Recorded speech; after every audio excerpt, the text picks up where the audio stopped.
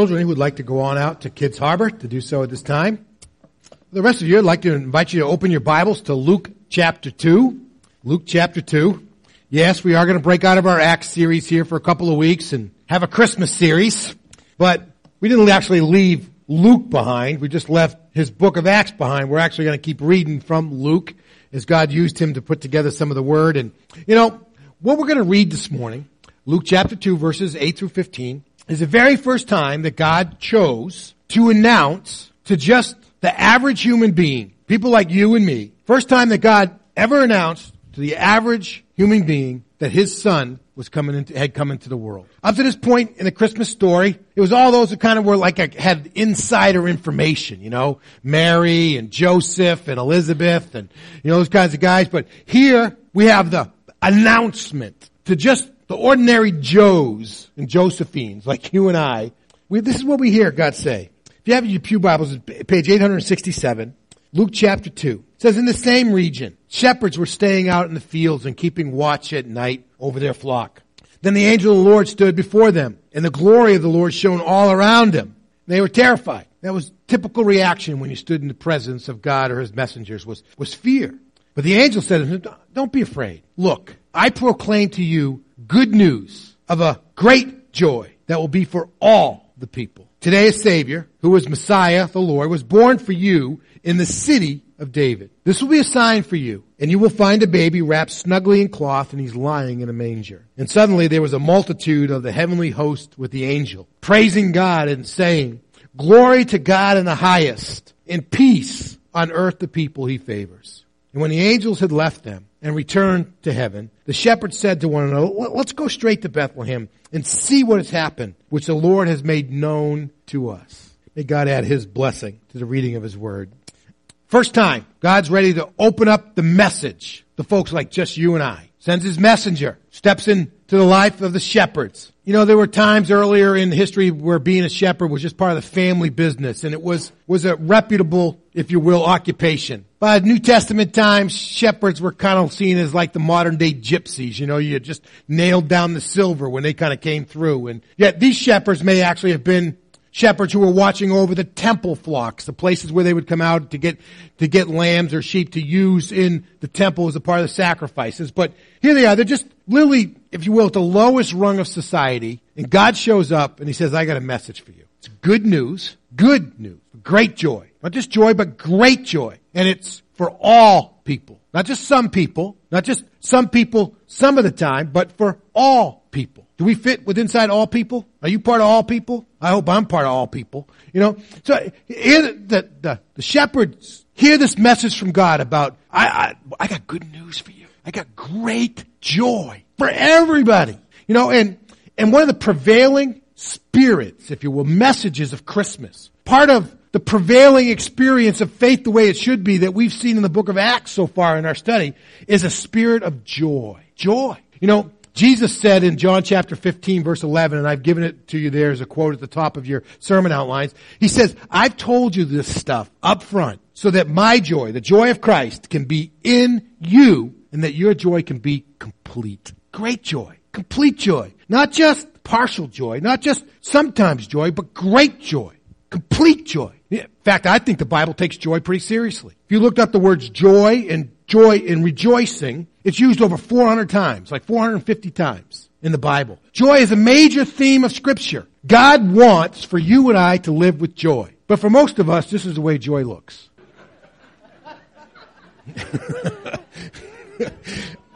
You know what I mean? Lynette Silva sent me a link to this week. This is actually from the blog site of former pastor of Grace Baptist, John Acuff, and I was reading some of the blog responses afterwards, and they say, boy, kudos to the parents who actually use this as their Christmas card picture that they send out, But for a lot of us, this is the way we live our joy, isn't it? I mean, yeah, we're joyful, but boy, life is just flat out hard and miserable, and it just wants to make you cry, right? I mean, and listen, let's be honest. Life has a lot of that kind of stuff to make us cry. There's just heartache, I mean, no matter what you think about politics, President Obama, as he's talking about the tragedy in Connecticut. The emotion is just there. Life can be really hard. It just brings up memories of Georgia Tech and Columbine and all the others. And it's just brutal stuff, Rob Kilgus, one of our own, supposed to be in the choir this morning playing and was doing some work. He'll leave early. His mom, his last parent, living parent, is dying. And he's just standing vigil over her bedside. Life can be hard. It wants to rip, if you will, the joy right away from us. There's lots of difficult experiences, and life just has this effect of wanting to rob us of our joy. But, listen, God intends for us to live with joy all the time. I love this quote from Billy Sunday. He was a preacher of the previous generation. He said, if your religion has no joy, then your faith has a leak in it. Because God wants us to have complete joy. God wants us to have great joy. He doesn't want the bucket just to be partially full or even half full. God wants it to be totally full. And so I want to spend a couple of weeks talking about living with great joy. This great joy that the angel announced to the shepherds. And next week I want to talk about how do we cultivate a spirit of joy in our lives. But today I just want to back up a little bit and say, how is it that you and I can just live with joy in our lives? And I want to point out three things to you today about joy. First of those is that you and I need to understand what joy really is. And in doing that, we need to understand the difference between joy and happiness, because they're not the same thing. And many of us work with the definition that joy and happiness are the exact same thing. They're not. Okay? Then we need to look at where do we find joy? And then we need to look at the things that rob us of joy. And so we're going to look at all three of those today. And so I want to just kind of keep moving through this stuff. And so let's look at this first one. The angels came, got good news. God's got great joy for you. It belongs to everybody because the Savior's been born. Where's our joy? And a lot of it is because you and I are confused about what joy is and what happiness is. And you and I, if we're going to be people who live with joy, we need to know the difference between joy and happiness. Now, let me just use as a foundational text for these comments a well-known verse out of the Scriptures. Galatians chapter 5, verse 22. Paul talks about the fruit of the Holy Spirit, right? And he says the fruit of the Spirit is love, joy, right? The fruit of the Spirit is love, joy, peace, patience, kindness, goodness, self-control. Against this stuff, God's got no rules, all right? This is stuff that you can just let run rampant in your life because it's all good stuff. But the fruit of the Spirit is love, joy. Now, let me make this statement to you. Joy is a fruit that never goes out of season, all right? It's supposed to be always present in our lives. That's not true about happiness, is it? Happiness kind of comes and goes, but joy is supposed to be a fruit that's always in season in our lives because it's a fruit of the Spirit in our lives. Now, let's look at some of the contrasts between these two. Happiness comes from the world. Joy comes as a gift of God. Happiness comes from the world. Joy comes as a gift of God. It's a fruit of the Spirit. Happiness is external. It's the stuff on the outside that makes us happy. Some of you, your children will wake up on Christmas morning and they'll be very happy because they got just what they wanted underneath the tree. Some of your kids won't be so happy because that smartphone is missing that they really wanted or whatever, Because happiness is external, right? Joy is internal. I love the statement that joy is to our lifestyle, if you will, as weather is. It's carrying our weather with us. We create our own climate because it's something that's within us. It's not dependent upon the outside. They say it's supposed to rain and snow today, and that should be good for the Patriots and bad for the Niners, and at least that's what we're rooting, right? But that's outside, but inside we can set the thermostat at whatever temperature we want. Joy is something that's internal. Happiness is an emotion. It comes, it goes. Joy is a quality of life. Just like being trustworthy. Just like being male or female. Tall or short. Joy is a quality of life. It's something that's just a part of who we are. Happiness depends upon our circumstances. You got that promotion at work. You got the big pay raise. You got that pat in the back from your boss. You finally passed that class in college that you've taken twice. Or your team won the big game. Happiness is based on circumstances. Joy depends on Christ. Why were the shepherds supposed to be happy? Because a Savior had been born, who was Christ the Lord, the Messiah the Lord. It's dependent upon Christ, not on our circumstance. Happiness depends upon chance. You know, we can do everything we want to try to control life, but at a certain point, it's just beyond our control, right? I don't care how safe you drive, somebody else can plow into you and there's nothing else you can do about it. Now, be honest, how many of you went out and bought a Powerball ticket when it hit like 500 million, right?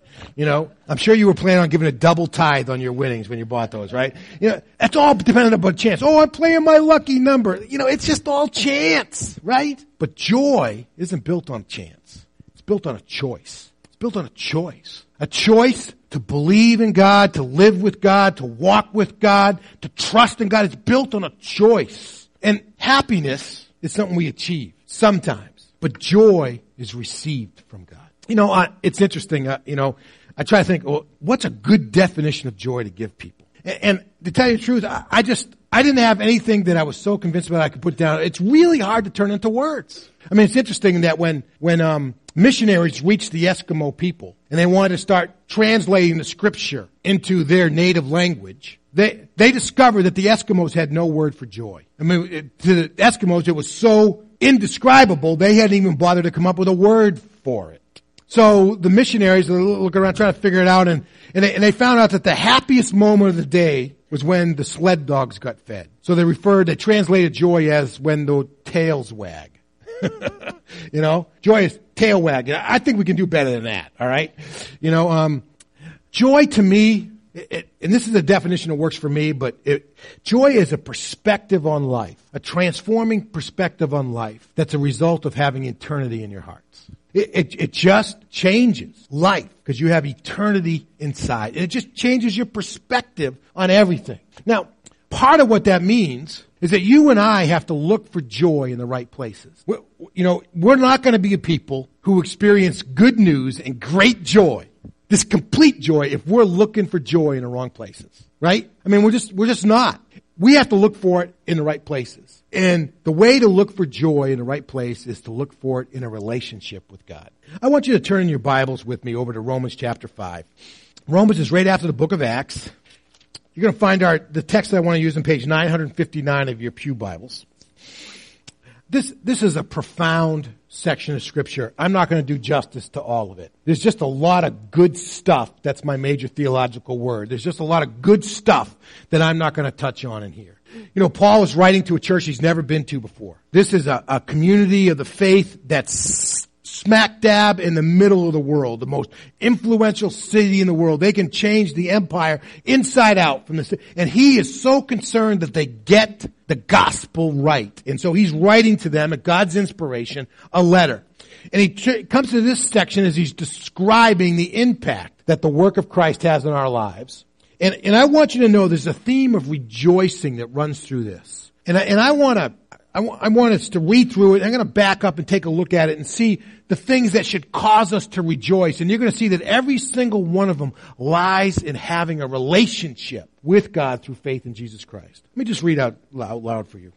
Therefore, since we have been declared righteous by faith, we have peace with God through our Lord Jesus Christ. Also through him, we have obtained access by faith into this grace in which we stand. It's interesting that the word grace and the word joy in Greek are only separated by one letter. They have the exact same root. To live with joy is to be a people who live by grace. We have access. We obtained access by faith into this grace in which we stand, and we rejoice in the hope of the glory of God. And not only that, but we also rejoice, see that word again, in our afflictions.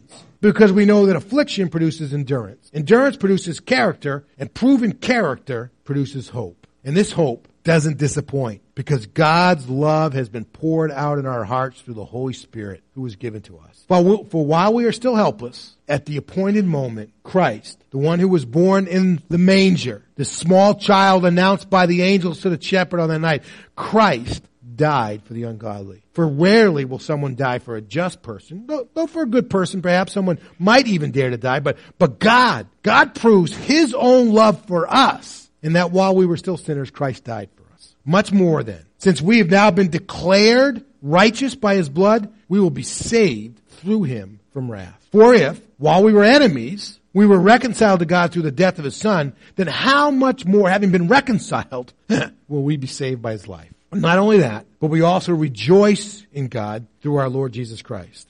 through whom we have now received reconciliation.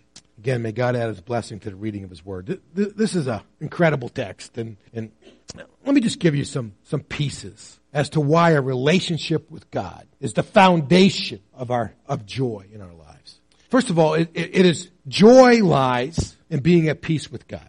Look at verses 1 and 2. It says, therefore, since we have been declared righteous by faith, in other words, by our trust in Christ as our Savior and as our Lord, God has taken the righteousness of Christ that was embodied in his perfect life, and he's just literally bathed us in it. It permeates all who we are. And we literally have been declared righteous, justified, innocent in the eyes of God. And therefore we have peace with God through the Lord Jesus Christ. Now peace it's one of those words that's just so hard. You know, the Hebrew word is the word shalom. You know, we often think of peace as the absence of conflict. Well, we had peace in the house today because the kids didn't fight with one another. But, you know, and that biblically just isn't enough to really describe peace. Peace is not only the absence of conflict, but it's the presence of everything that's needed to thrive.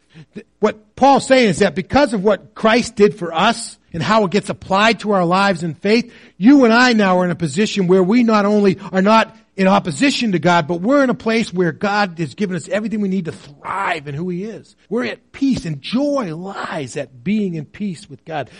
Sometimes I think about it this way, you know, at the end of World War II when they signed the armistice, you know, Germany was no longer at war, but they were not at a place for peace. It wasn't until they were able to rebuild their nation to where they could thrive were they really at peace. God's given us in Christ everything that we need to thrive. And we're at peace with God. And our joy lies in the fact that you and I are at peace with God. Joy also lies in knowing that we are loved by God. Verses 5 through 8 are powerful verses in this text, but none more than the last phrase of verse 5. This hope does not disappoint because God's love has been poured out in our hearts. Been just poured out on us. God has just pointed it out on us. Then later, he says that God has proved his love for us, and that while we were yet sinners, Christ died for us. God has already proven that he loves us, and our joy lies in experiencing, living with, knowing that we have the love of God. One of the most difficult things for you and I to understand is that even though the way we live our lives may change our ability to experience God's love, there isn't anything that we can do with our lives that will change God's love for us. There isn't a single thing that you can do right now that can make God love you more than he does right now. Not a single thing. You can't do a single thing to make God love you more than he did when his son died for you. Not a single thing. And joy comes in knowing that we have the love of God. One of the most precious things to me in my journey, and I'm not saying this just to be sappy. One of the most precious things to me is I can be absolutely certain in my wife's love for me. That I don't ever have to question it. I don't have to doubt it. I don't have to do anything. And it's a tremendous source of joy. And that same experience is connected with knowing that God loves us. Joy also lies in kind of knowing the big picture. Now listen, look at verse 3. And not only that, but we rejoice in our afflictions. Some of you saying, yeah, right. You know, and I look around the room and some of you have some tremendous tragedies that have happened in your journey. You know, we have several families in our network that are struggling with the loss of loved ones through suicide. And that puts a whole special twist on experiencing the loss of a loved one, doesn't it? You know, those are heavy afflictions. You know, we think about what these 27 families are going through from Newtown, Connecticut. We think about what it's like to be living in Syria right now and literally be no place where you can go and be safe. The heavy duty afflictions. And he says that we can rejoice in our afflictions. Well, how can we do that? Well, he says because we know that affliction produces endurance. Endurance produces character, and character produces hope. Now, there's a lot of wonderful stuff in there. Let me put it this way. That God uses the difficulties in our lives somehow or another to prepare us for eternity. And when you and I can back up and see the big picture, even though we may not be happy, because our circumstances and our emotions don't make us happy, we can still have joy because we can see the big picture. And we know that God is preparing us for eternity. And that's where joy lies. Joy also lies in having a certain hope about the future. You know, look at Look at the things that he says here in verse 10. He says, for if while we were enemies, God was able to bring us into a relationship with his son, now that you and I actually have a relationship with him, so much more so we can be confident that at the end times we're going to be saved. We can have certain hope about our future.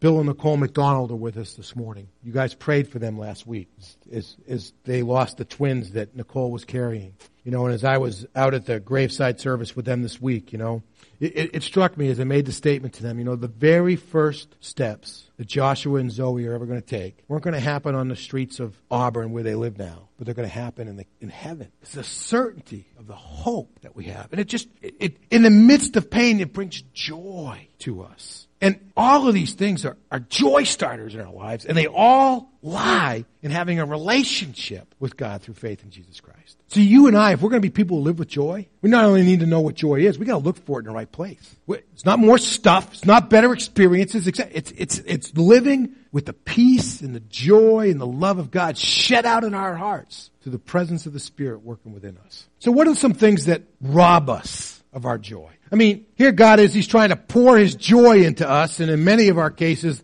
the joy is running out the bottom as fast as it's going in.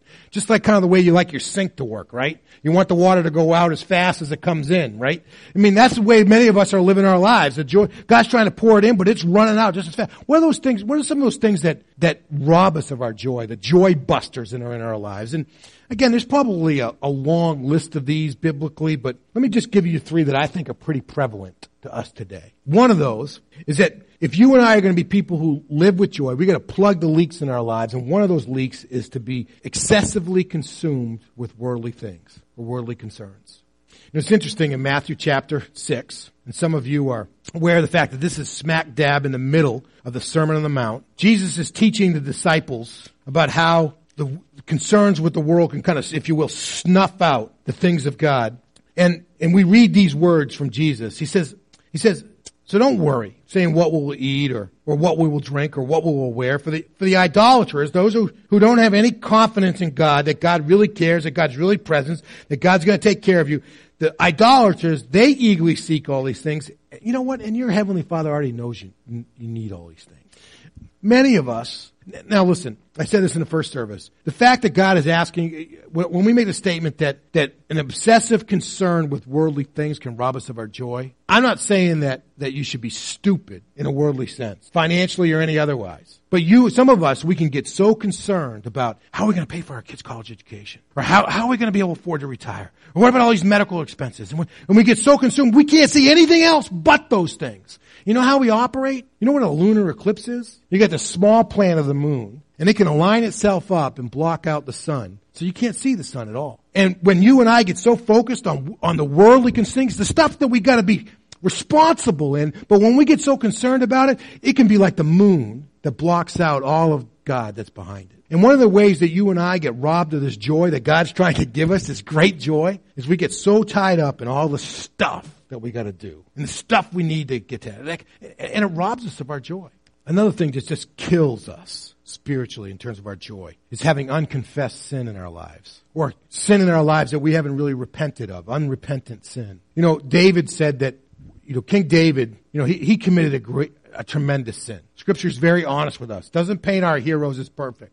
You know, David was king, and he lusted after a woman by the name of Bathsheba, and he committed adultery with her, and then when she got pregnant as a result of that experience, and the husband wouldn't sleep with her, he had her husband killed so he could marry her. I mean, it's just bad stuff. You know, and he described the season in his life before he'd experienced God's forgiveness for those. Before he confessed them to God and experienced God, he said it was just like God was just crushing his bones. Literally, that's the language that Psalm 51 uses, that he was asking for God to restore him because God was just crushing his bones. It was just crushing this life out of him, the spiritual life out of him. And when you and I carry around stuff in our lives, it just crushes the spiritual joy right out of us. Just squeezes us so hard it just flushes all the joy right out. Just squeezes it out like a sponge. And for many of us, where we're losing our joy is we're holding on to anger and we're refusing to forgive other people. We're just carrying this weight and it's just crushing us in terms of our spiritual joy. But unconfessed sin, why is it? Because when you and I have sin in our lives, it doesn't change our eternal destiny in terms of salvation, but it changes our relationship with God. Last thing, spiritual neglect. Spiritual neglect. When you and I don't pay attention to our spiritual lives, we suffer in the joy department. I read a quote for you just a few minutes ago. John chapter 15, verse 11. Jesus said, I spoke these things to you up front so that my joy, meaning the joy of God, can be in you and that your joy can be complete. You know what he said just a few verses before that? He says, I'm the vine. He says, you are the branches. The one who remains in me and I in him, he produces much fruit. Fruit? What kind of fruit? Joy. Because you can do nothing without me. When you and I when we neglect our spiritual lives, when we're not in the Word of God, whether we're using one of the devotional study methods we use through 40 Days of the Word, or just doing some basic reading, or just struggling to figure it out, even though it's really hard for us to understand, or whether we're getting together, whether we're connected with other believers and growing, whether we're praying, whether we're serving in the name of Christ. When we're neglecting that kind of stuff, our joy is just seeping right out our spiritual doors. You might as well just crank the thermostat up and open up the windows, because it's just all flowing right out. Because you gotta remain in Christ. There's no doubt that God's intent is for you and I to be a people who live with joy. He wants us not just to have some joy. He wants us to have great joy. He doesn't want us just to have some type of joy. He wants us to have complete joy. But like the shepherds in our story, in order to see joy, we got to do something. They had to get up and go to Bethlehem. You and I think what we need to do is we need to not focus on our problems. We need to focus on the power of God in our lives. If you and I are going to be people who experience joy, great joy, we're going to live with great joy, we got to focus on God. That's a choice that you and I have to make. And so my invitation to you today comes from the words of the psalmist in Psalm 62. Trust in God at all times and pour out your hearts to Him, for God can be your refuge. Let's pray together. Father, thanks for the reminder today that your intent is for us to be a people of joy, abounding, overflowing, incredible, makes you want to dance and shout and jump kind of joy. It tells us a lot about the kind of God that you are. And in that spirit, we pray that you would lead us to trust you more as we choose to focus on you over everything else. This is what we pray. In the name of Christ, amen. Amen.